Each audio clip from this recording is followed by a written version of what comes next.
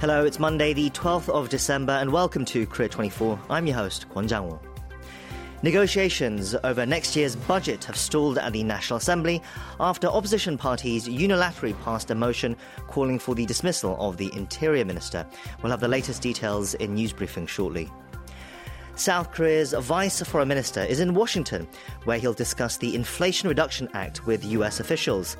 We'll discuss the latest on the situation that is set to hit Korean automakers for our In-Depth today. And then coming up for Monday's Sports Roundup, we'll find out the latest Korean golfer to join the LPGA Tour and boxing legend Manny Pacquiao's recent exhibition fight in Korea. Let's begin Korea 24.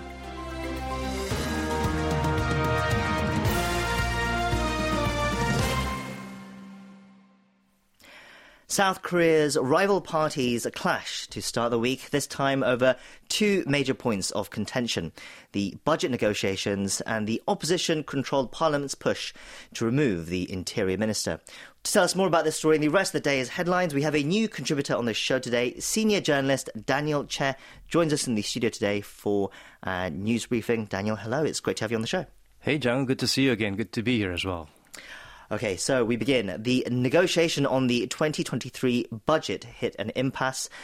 The deadline is Thursday, and this comes a day after the Democratic Party unilaterally passed through Parliament a motion to dismiss Lee Sang-min, the Interior Minister, over the Itaewon crowd crush. Can you tell us more? Right. At the Supreme Council meeting on Monday, DP leader Lee Jae-myung ramped up pressure on President Yoon to accept it, that he must respect relevant calls from the public and the National Assembly. As for the budget negotiations, DP floor leader Park Hong-kun criticized the ruling bloc for boycotting Sunday's vote, going as far as to accuse the PPP of going all out to protect a cabinet member with close ties to the president. The DP is also reportedly preparing to put forth a motion to impeach the minister should Yoon continue to refuse his dismissal. PPP interim chief Chung Jin-seok criticized the opposition for what he calls legislative tyranny with parliamentary majority. The ruling party argues seeking the minister's dismissal conflicts with having him included as a subject in the DP sought parliamentary probe. Still, they remain watchful of how the latest discord may impact the passage of next year's budget. Negotiations stopped, with key contributing factors being the DP's demand to reduce taxes for the general public. On the main opposition bloc's push to remove the Interior Minister, the nation's top office responded already, and it was a resounding no. Right. This is the first response by the top office to the passage of a motion in the opposition-controlled National Assembly, seeking to hold him responsible for the government's bungled response to the Itaewon disaster. The deputy presidential spokesperson Lee Jae-myung told reporters on Monday that there is no change in the top office's stance, that a thorough investigation must precede any discussions on firing the Interior Minister.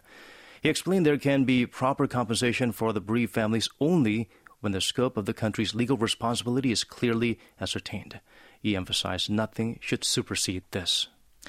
Yes, we'll see how the situation continues to play out at the National Assembly this week. Meanwhile, more developments related to the Itaewon tragedy. The Special Police Investigative Team dedicated to the case will request arrest warrants for key suspects. This is after initial requests were dismissed in court last week. And among those in the list would include officials from the police, the fire authority, and the Yongsan District Office. Investigators plan to refile for warrants this week against ex-Yongsan Police Chief Lee Im-jae, and he faces charges of causing death by occupational negligence. He could face an additional charge of falsifying an official document for allegedly ordering a subordinate to falsely indicate the time of his arrival at the scene in a situational report.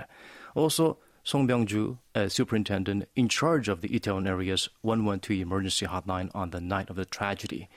On Tuesday, investigators are expected to transfer the cases of two police officers to the prosecution on charges of abetting the destruction of evidence. They are Park Sung-min, a superintendent general who allegedly ordered the deletion of a safety risk analysis report drawn up prior to the Halloween festivities, and Kim Jin-ho, a former Yongsan police intelligence officer. Investigators are also considering requesting arrest warrants for Yongsan District Chief Park Hee-young and Choi Sung-bum, head of the Yongsan Fire Station. Moving on, we're nearing the end of 2022. With a new year set to begin, there's growing curiosity over special presidential pardons.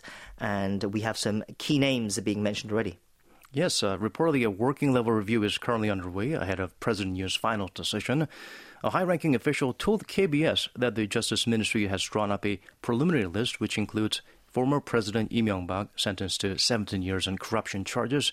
There's a call for the pardons to be granted on December 28th, a day after the suspension of Lee's prison sentence expires. Another name mentioned is former South Gyeongsang Province Governor Kim Kyung-soo. His sentence for opinion-rigging charges is set to end in May. He could be pardoned without reinstatement, meaning he is disqualified from running for office until the year 2028. They were excluded when Yoon granted pardons in August, because back then the focus was on restoring the economy and public livelihoods. This time, politicians are being strongly considered.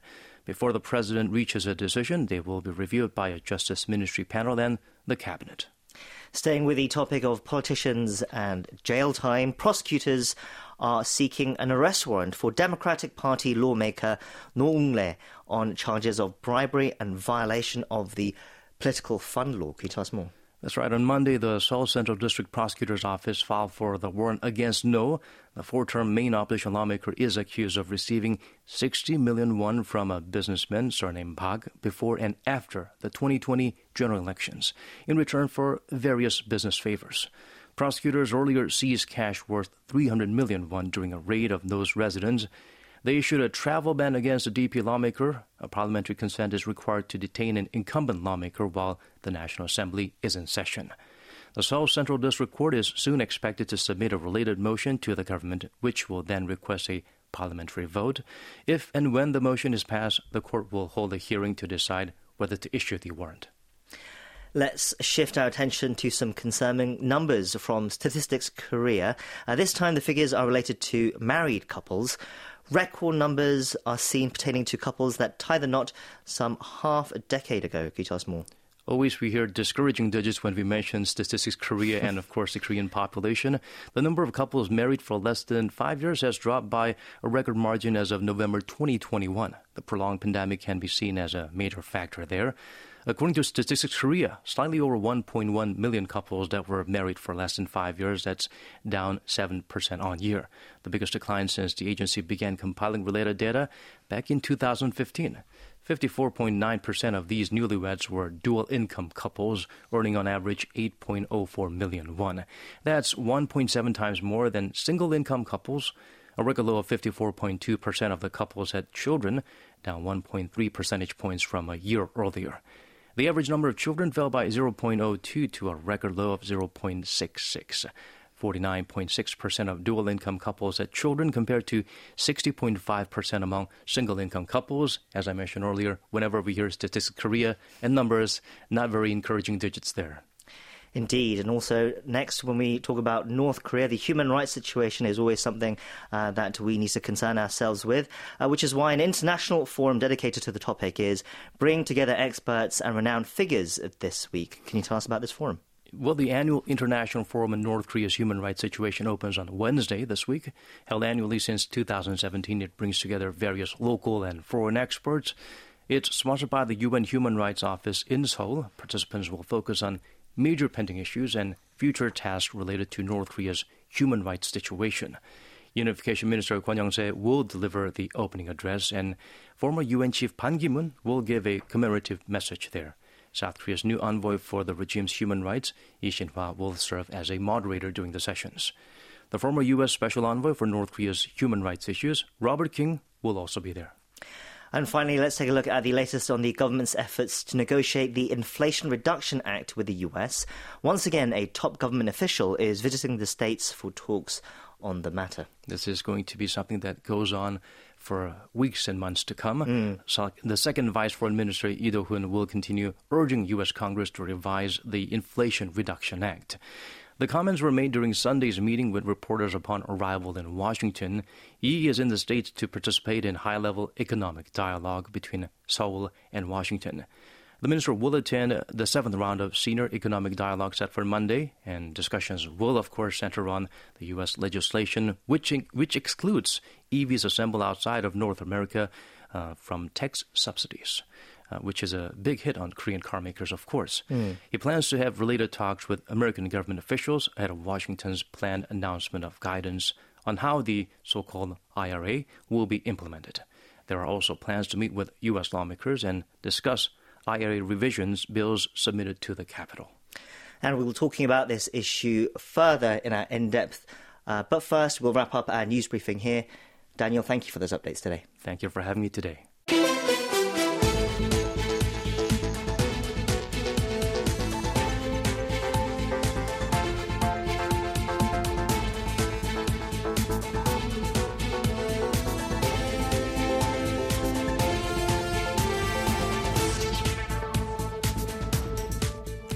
The second Vice Foreign Minister, Lee Do-hun, set off for Washington on Sunday to hold talks with US officials on economic issues. Top of the agenda was the Inflation Reduction Act. It's the latest in a series of talks on the bill, which, starting in January, will exclude electric vehicles assembled outside North America from tax subsidies and is set to hit Korean automakers. The Korean government has also submitted opinions to the US government in November and earlier this month as well. To discuss the bill and where the two sides stand on this issue, we have joining us on the line now Professor Choi Won-mok from Ewha Law School. Professor, thank you for your time today. Hi, how are you? I'm good, thank you. Thank you for being on the show. So, Professor Chair, for our listeners, could you give us a brief introduction to the Inflation Reduction Act and how it would affect Korean EV makers? Yes, one of the many aspects under the IRA is the provision of subsidy to the purchasers of electric vehicles, which amount to $7,500. So it's 1,000만 won, right, per each vehicle. So in order to benefit from this subsidy, electric vehicles must be finally assembled inside North American region using more than 50% of battery components produced inside North America as well. Plus, such batteries must use more than 40% of minerals acquired inside North America and FTA countries of the U.S.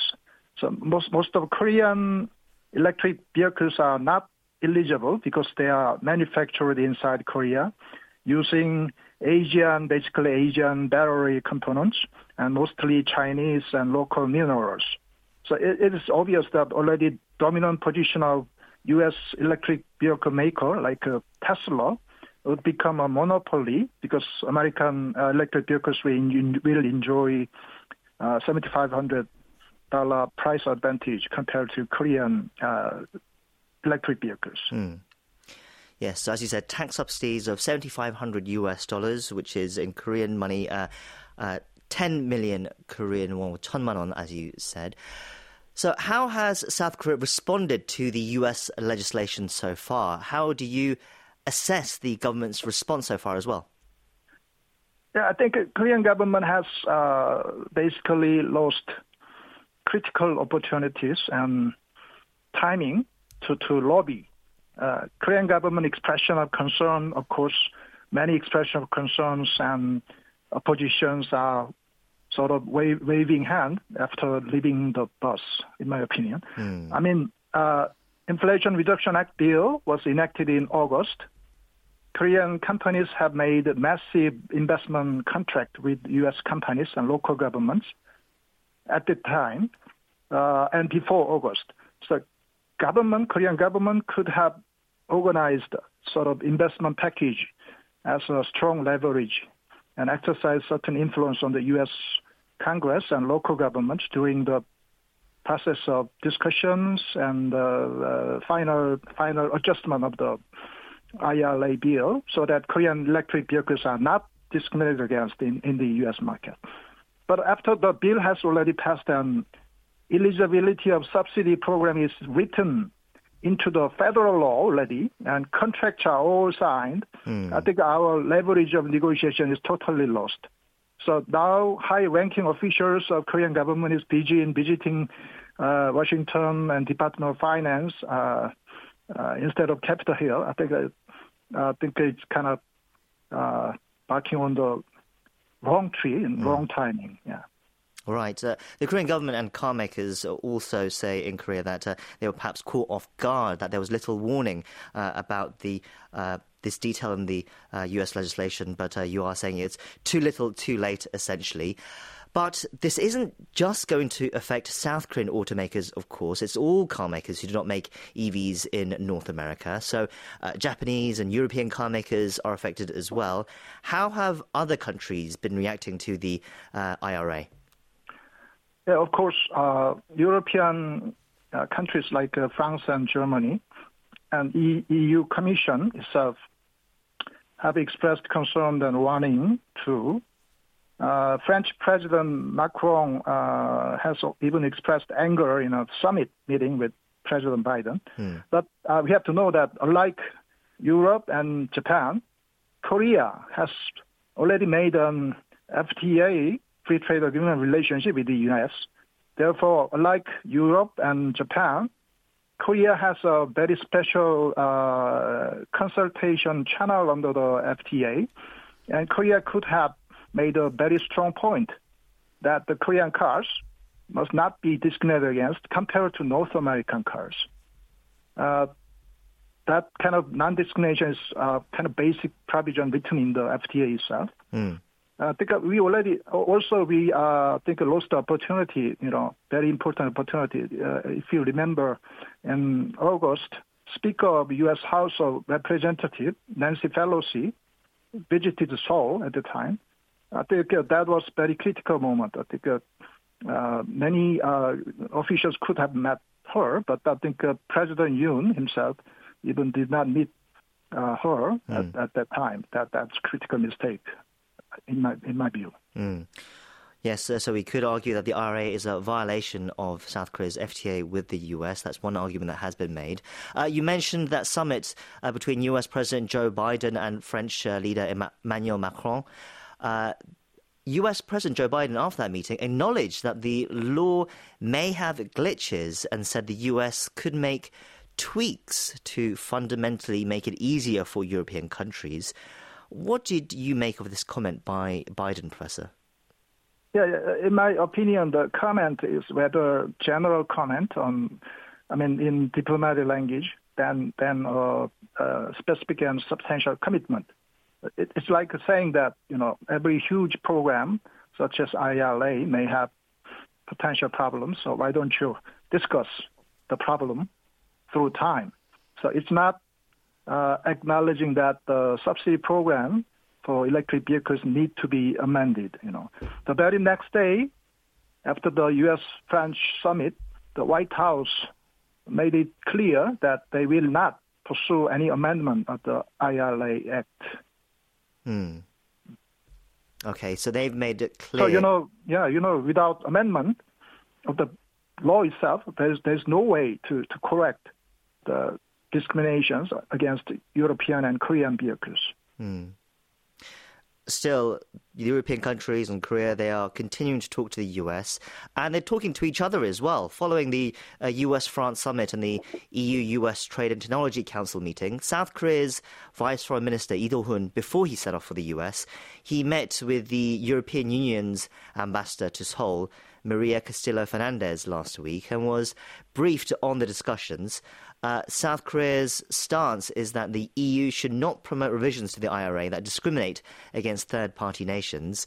But, Professor, would it be possible for South Korea to work together with other countries, including the EU, in dealing with the IRA? They're all affected, after all.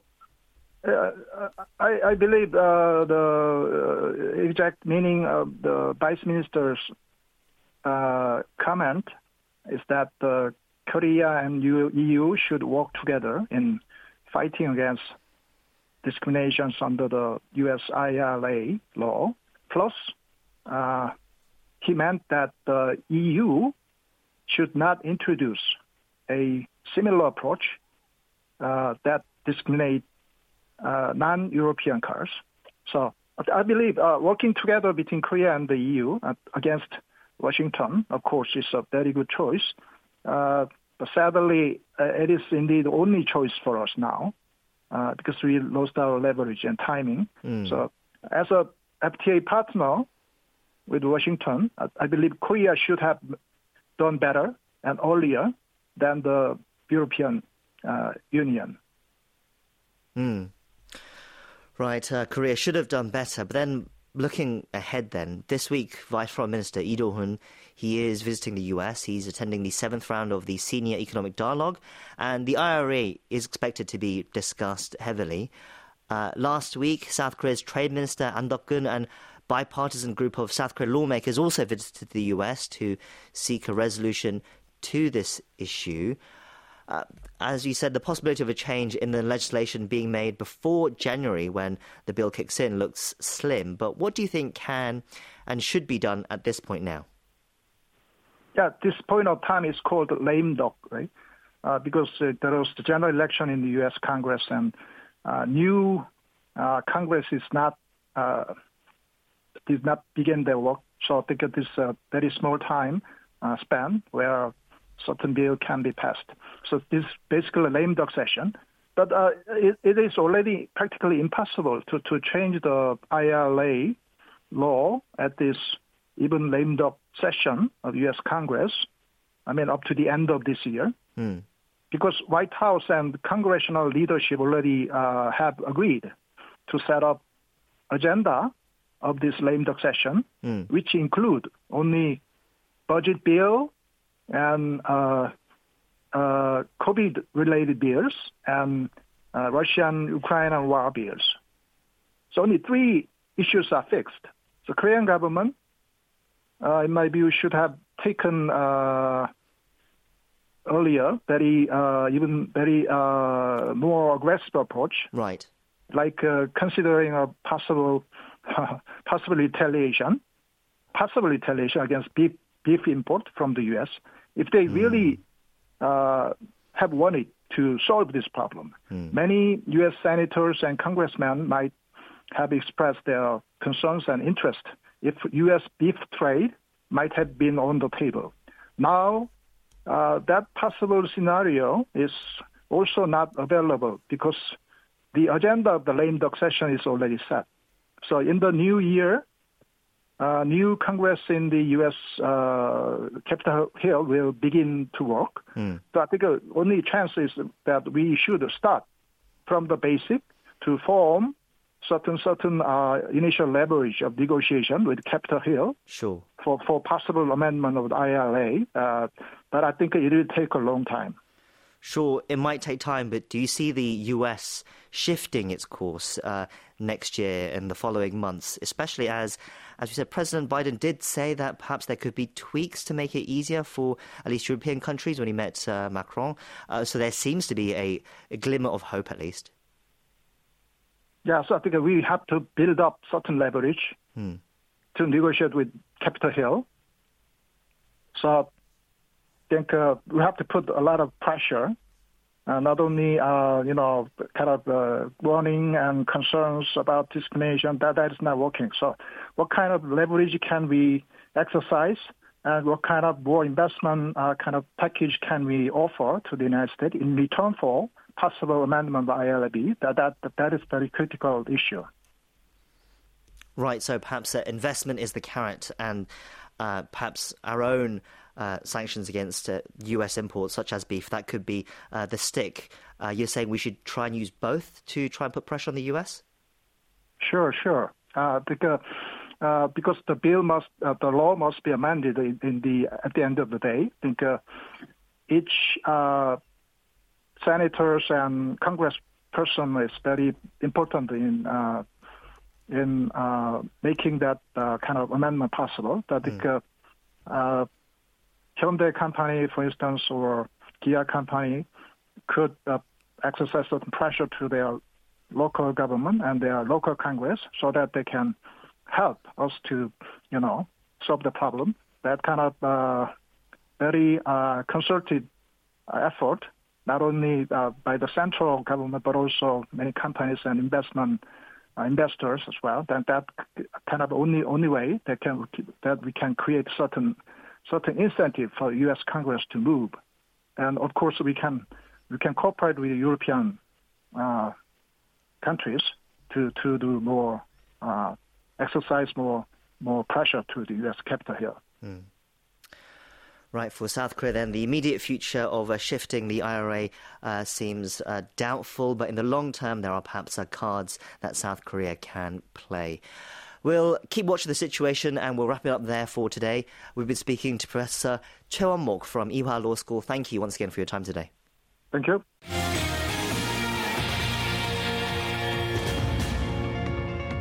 Welcome to the Korea 24 Stock and Forex Update.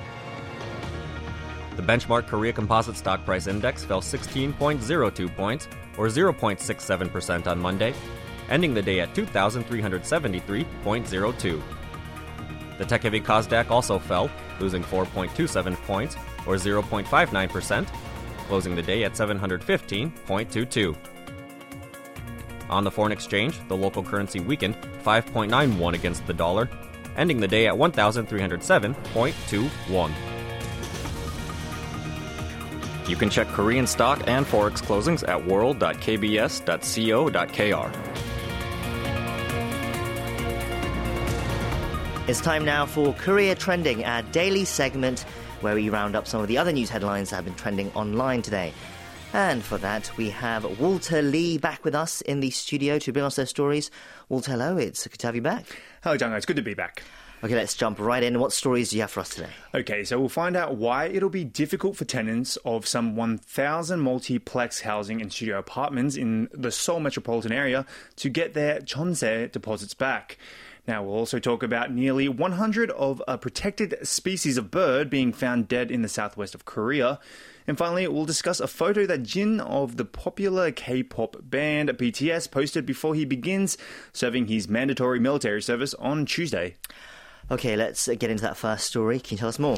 Yeah, so tenants of some 1,000 multiplex housing and studio apartments in the Seoul metropolitan area are having difficulty getting their jeonse deposits back after the owner of the properties suddenly died. Now, the Korea Housing and Urban Guarantee Corporation, or HUG, has said on Monday that following the death of the landlord in his 40s, surnamed Kim, it has not been able to take the necessary steps to return the deposits. Right, so this man had quite a real estate portfolio, it seems, around 1,000 apartments and homes, you said. But before we go into this story further, Can you tell us briefly about what jeonse is to our listeners who are perhaps not familiar with this unique housing rental system in Korea? Right, so jeonse is a housing rental system where tenants put up a lump sum deposit without paying monthly rent and getting the full amount back at the end of what is usually a 2-year contract. Now, it actually only exists in South Korea. Right, and when we say a lump sum, we're usually talking about 50 to 80% of the value of the property. So usually a deposit is in the hundreds of millions of won or hundreds of thousands US dollars worth if we convert it to US dollars. Yeah, that's correct. So the HUG said that due to Kim's death, it has not been able to take the procedures for subrogated payments, which refer to the legal practice of substituting one party for another. Now, in this case, the public company would return the rental deposit in place of the landlord through subrogated payments. Now, the HUG would later then file a claim for indemnity to the landlord. But because Kim died, many of his tenants cannot notify him of the termination of their leases and thus preventing the HUG from stepping in. Okay, so do we know exactly how many tenants have not received their deposit so far? Well, the HUG said it is still trying to determine the exact number. One media outlet reported that there are at least 200. Now, Kim, who was being investigated by police on fraud charges, was found dead at a hotel in Seoul's Jongno district in October this year. Now, he's only survived by his parents, and if they decide to refuse to inherit the son's assets, the tenants will not be able to get their jeonse deposit back until a court selects a property manager. Right, so it seems the property owner was involved in some suspicious activities as well. As we said, it is huge sums of money, normally hundreds of thousands of dollars worth, tied up indefinitely. The Land, Infrastructure and Transport Minister, Won Hee-ryong, did announce on social media that the tenants will be allowed to remain in their homes for now, and that the jeonse loan extensions would also be guaranteed. But still, it is a nightmare scenario for the tenants. That's right. Okay, let's move on to our second story. What do you have for us next? Yeah, so wildlife disease control authorities are on alert after 97 hooded cranes were found dead around the Suncheon Bay in the South Cholla province, where the endangered birds come to spend the winter. Now, the National Wildlife Disease Control Center under the Environment Ministry said Sunday that it has received an average of 10 dead hooded cranes a day since mid-November to test for avian influenza, or AI. Now, they were mostly discovered in rice fields and tidal lands around the Bay Area. The center confirmed that all the dead birds were infected with the highly pathogenic H5N1 strain of bird flu. Yes, this is hugely concerning. Of course, the authorities are on alert. And it's quite unprecedented as well, right, to see this number of birds being found dead like this. Yeah, that's correct. It's the first time that the country has seen nearly 100 hooded cranes die in less than a month. Aside from being an endangered species, the cranes are also a natural monument here in South Korea. And in neighboring Japan, some 1,100 hooded cranes were estimated to have been found dead since November 1st. And that's around 6% of the bird's global population. Experts say the tendency for these particular animals to sleep in groups likely led to the fast spread of the virus. Yes, and Japan is usually the place where these birds migrate to every year, right? Yeah, that's correct. From Siberia. But this year, far larger numbers flew to South Korea instead of hibernating in Izumi in Japan's Kagoshima prefecture, which is their favorite spot for the winter. Now, experts believe that the birds' living conditions worsened in Izumi due to the spread of avian influenza this year, forcing their destination for hibernation to Korea. Now, an official of the Suncheon city said the city has increased the number of personnel charged with keeping track of the spread of the AI near the Bay Area to 9. Now, in an effort to reduce the density of the birds, the Environment Ministry plans to operate sites that feed the birds in various parts of the country and call on local governments to boost quarantine efforts. Right, we don't want the virus to spread to other birds in Korea, especially poultry farms, so it is a situation that will need to be watched closely. Okay, we continue on to our final story. What else was trending today? Right, so Jin of the K-pop group BTS revealed a photo of his buzz cut on Sunday as he'll begin his mandatory military service training on Tuesday. The 30-year-old singer uploaded the photo on the online fan community platform Weverse, wearing a black t-shirt and with the caption, "Cuter than I expected." So Jin is set to enter the recruit training center of the Army's 5th Infantry Division in Yeoncheon, Gyeonggi Province on Tuesday. He'll be assigned to a unit after completing basic military training. Yes, the day that many BTS fans had been dreading is finally upon us. Usually, when celebrities are off to enlist, their fans often appear at the training centres to bid them farewell. Given that Jin is the first BTS member to enlist, I'm guessing a huge crowd is expected to gather on Tuesday. Right, so that's why the Army, local governments and related agencies plan to operate a comprehensive situation room that day to regulate safety. Now, the head of the Army's Public Relations Office, Kim Jin-tae, revealed the plan during a briefing at the Defense Ministry on Monday. And he said ambulances will also be on standby as part of efforts to prevent accidents. Has there been any statement from the group's agency with regard to Jin's enlistment? Well, Big Hit Music did reveal that there will be no separate event for the singer's enlistment and called on fans to refrain from visiting the training centre to prevent accidents resulting from large crowds. Right, so fans are being asked to stay away, but we'll see if they do tomorrow. That's where we'll wrap it up for Korea Trending today. Thank you for those stories, and we'll see you next time. See you next time.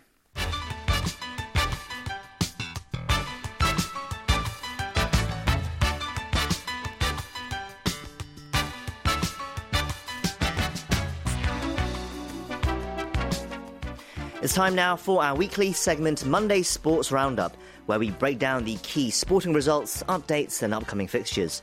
Joining us for that today, we have the return of sports journalist Yoo Ji-ho from the Yonhap News Agency, back from the Qatar World Cup.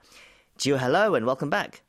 Yeah, thanks for having me. It's great to be back. Yeah, it's great to have you back. And actually, we have to start there because you were in Qatar. The World Cup is still ongoing, of course, but Korea's journey came to an end last week, losing to Brazil 4-1 in the round of 16. It was a disappointing end, but still, Korea had achieved its pre-tournament goal of making it to the knockout stages, and there were some thrilling matches along the way. Ji-ho, how would you sum up South Korea's World Cup this year, and what was it like for you watching from the stands from your viewpoint?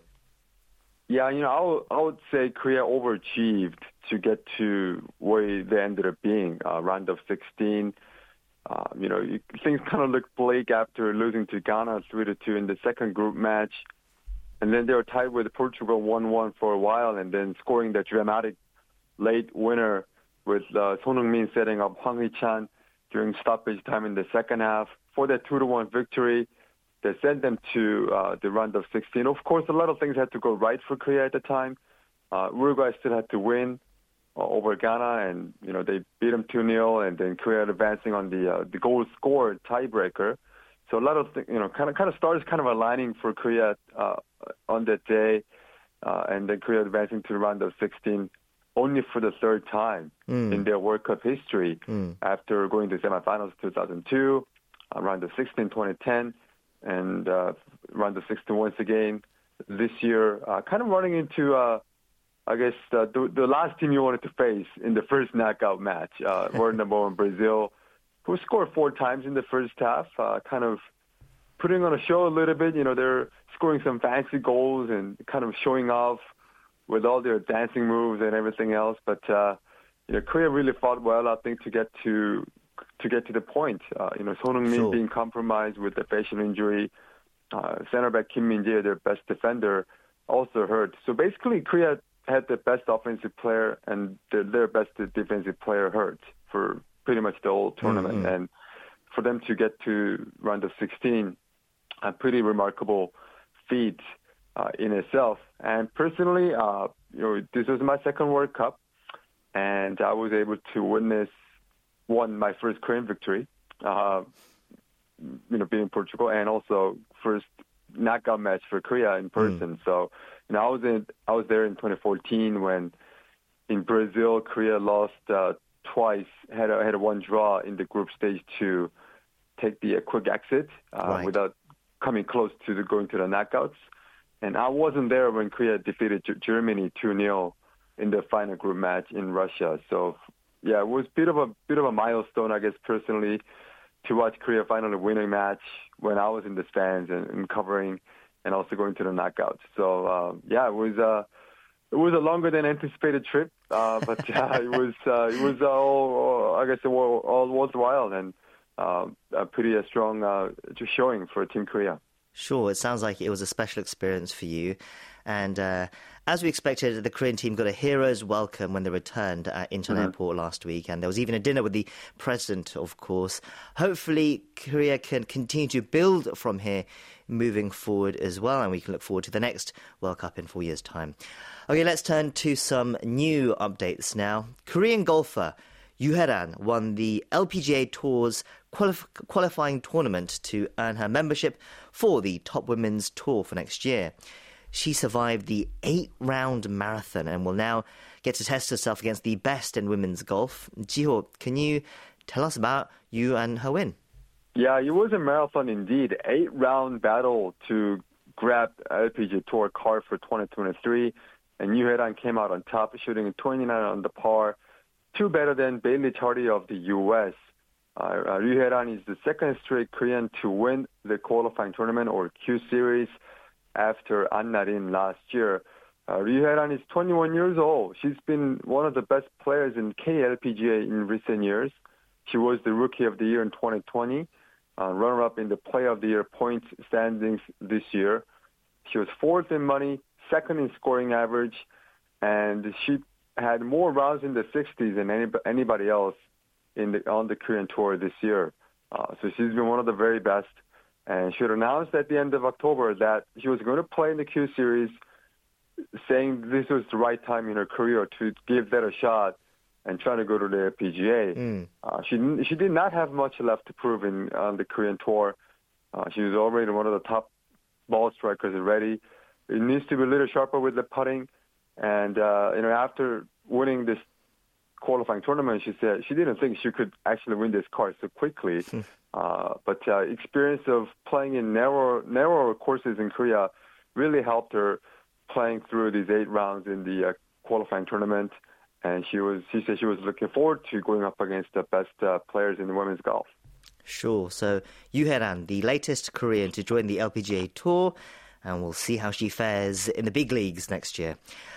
Moving on, the boxing legend Manny Pacquiao won an exhibition match that was held in Korea on Sunday. And there he hinted that he may return to the ring for real next year. So, Ji-ho, can you tell us about this fight and what do we know about his return? Yeah, with Manny Pacquiao, he easily defeated Korean mixed martial artist and YouTuber DKU by a unanimous decision. This guy turns 44 on Saturday. He has dabbled in politics since before stepping away from boxing a couple of years ago.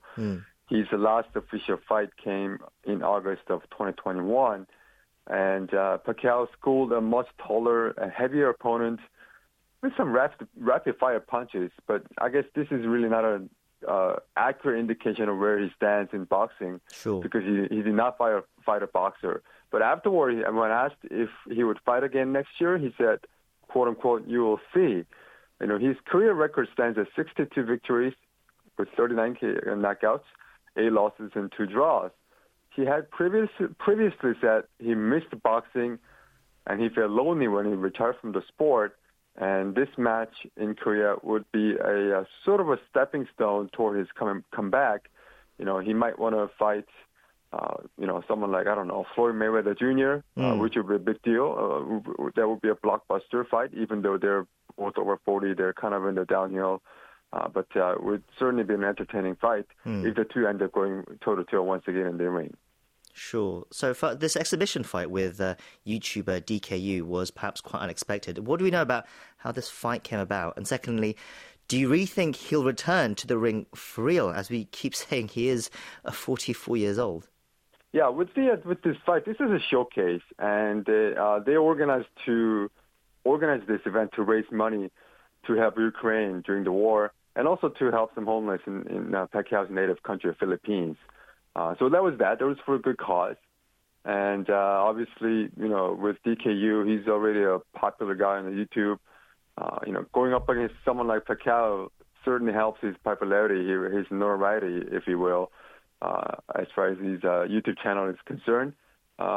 Whether Pac-Man is going to come back for real,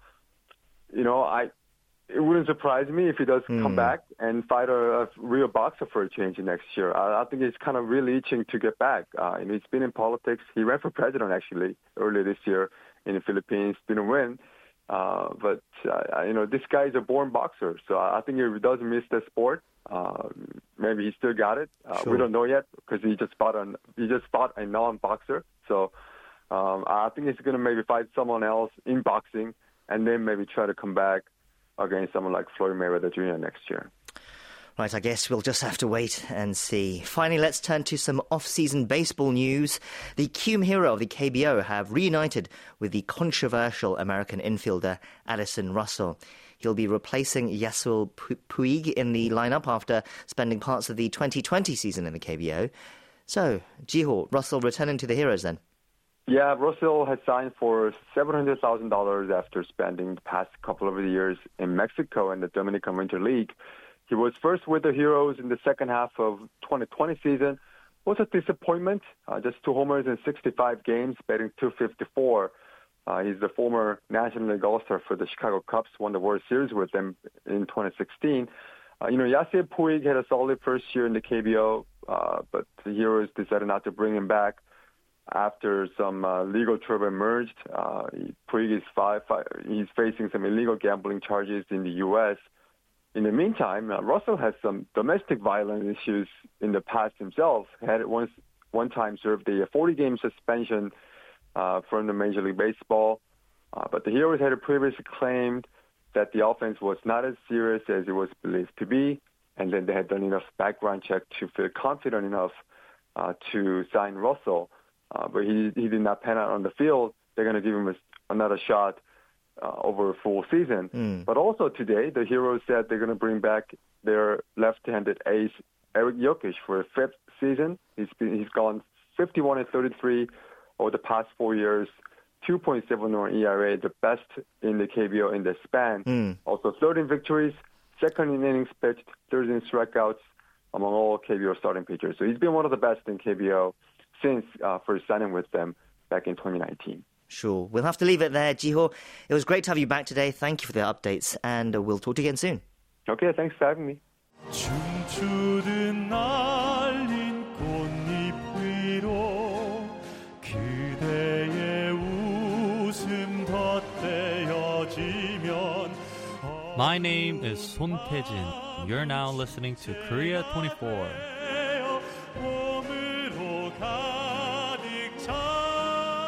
It's time for our final segment now, Morning Edition Preview, where we take a look at some interesting features or reports coming out in tomorrow's newspapers, namely the Korea Times and the Korea Herald. And for that, our staff editor, Richard Larkin, is with us in the studio. Richard, hello. It's good to see you. Hello, good to see you too. Okay, so let's start with the first story. What do you have for us? Park Go-young's article in the culture section of the Korea Herald talks about a 167-year-old orchestra's upcoming tour in South Korea.